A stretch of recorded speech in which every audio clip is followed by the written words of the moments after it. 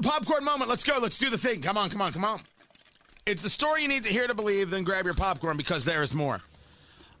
For a guy who doesn't do much tweeting these days, I've been involved in some tweets. Specifically, in the recognition that Ilhan Omar is an anti-Semite, and Rashida Tlaib is right there with her. No, this isn't about being opposed to Israeli policy. That's an argument, like being opposed to German policy, or British policy, or U.S. policy. But these are people, like Rashida Tlaib, who believe that Israel shouldn't exist, who refer to Israel as an apartheid state, which it is not. Don't ever buy into that lie. Try and be Jewish living in Gaza under Hamas or in some of these other nations. That's impossible. Being an Arab living in Israel, very doable. Facts are facts.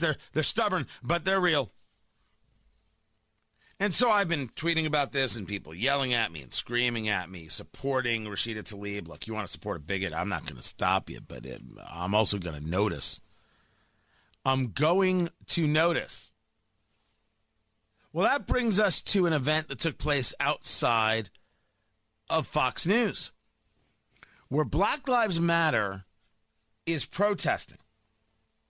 They're protesting Fox News. Well, why not? And in their protest, they had a remarkable bit of commentary given. Oh, do listen, won't you? Because you're not here for us. You're full of lies. You're all racist. You're Nazis. You're Zionists. You're KKK. You're not here for us. You're all racists. You're full of lies. Wait a second. Let's make sure we heard it right. Because you're not here for us. You're full of lies. You're all racist. You're Nazis. You're Zionists. You're KKK. Proud Boys. And probably a bunch of police. You're not here for us. You're full of lies. You're all racists. You're Nazis. You're KKK. You're Zionists. Now, I'm no expert, producer Allison, but the Zionist is somebody who supports the idea of a Jewish state. And the Nazi, wait for it, Allison. I know, don't jump ahead. I hate it when you jump ahead.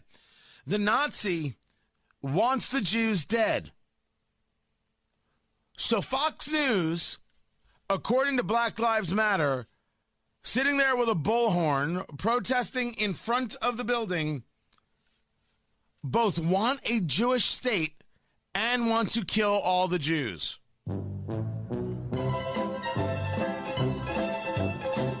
Vicious mother, isn't it? I know. Guys, I'm at a loss. I talk for a living. I got nothing. Absolutely, positively zero. You're Zionists and you're KKK.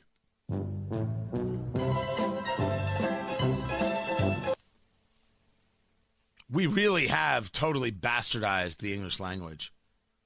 And my gosh, we don't even associate calling somebody a Nazi with Nazis. It just means somebody we don't like. Which is, of course, diminishing what happened, which is, I guess, part of the plan, which is why people like Representative Ocasio-Cortez referred to the southern border as concentration camps and now has nothing to say. She doesn't go to visit. She's not crying at a fence. She no longer refers to them as concentration camps. They never believed anything they said. Representative Ocasio-Cortez hates brown children. I'm just putting that out there. Not because I said so, but because her actions say so. But yeah, this was just a fantastic piece. And so to bring this back to the people complaining about my take on Rashida Tlaib or Ilhan Omar, I make no bones about it. I'm a Zionist. I don't think I've actually ever said that on the show, but I absolutely support Israel without question. That doesn't mean I support every policy. It doesn't mean they don't do things wrong. I'm talking about the existence. Whether you want to discuss it as historical or whether you want to discuss it as biblical, I support the existence of Israel. And I don't support those people who believe that Israel shouldn't exist. So I don't support Ilhan Omar or Rashida Tlaib or the Iranian regime. 3 groups I don't support.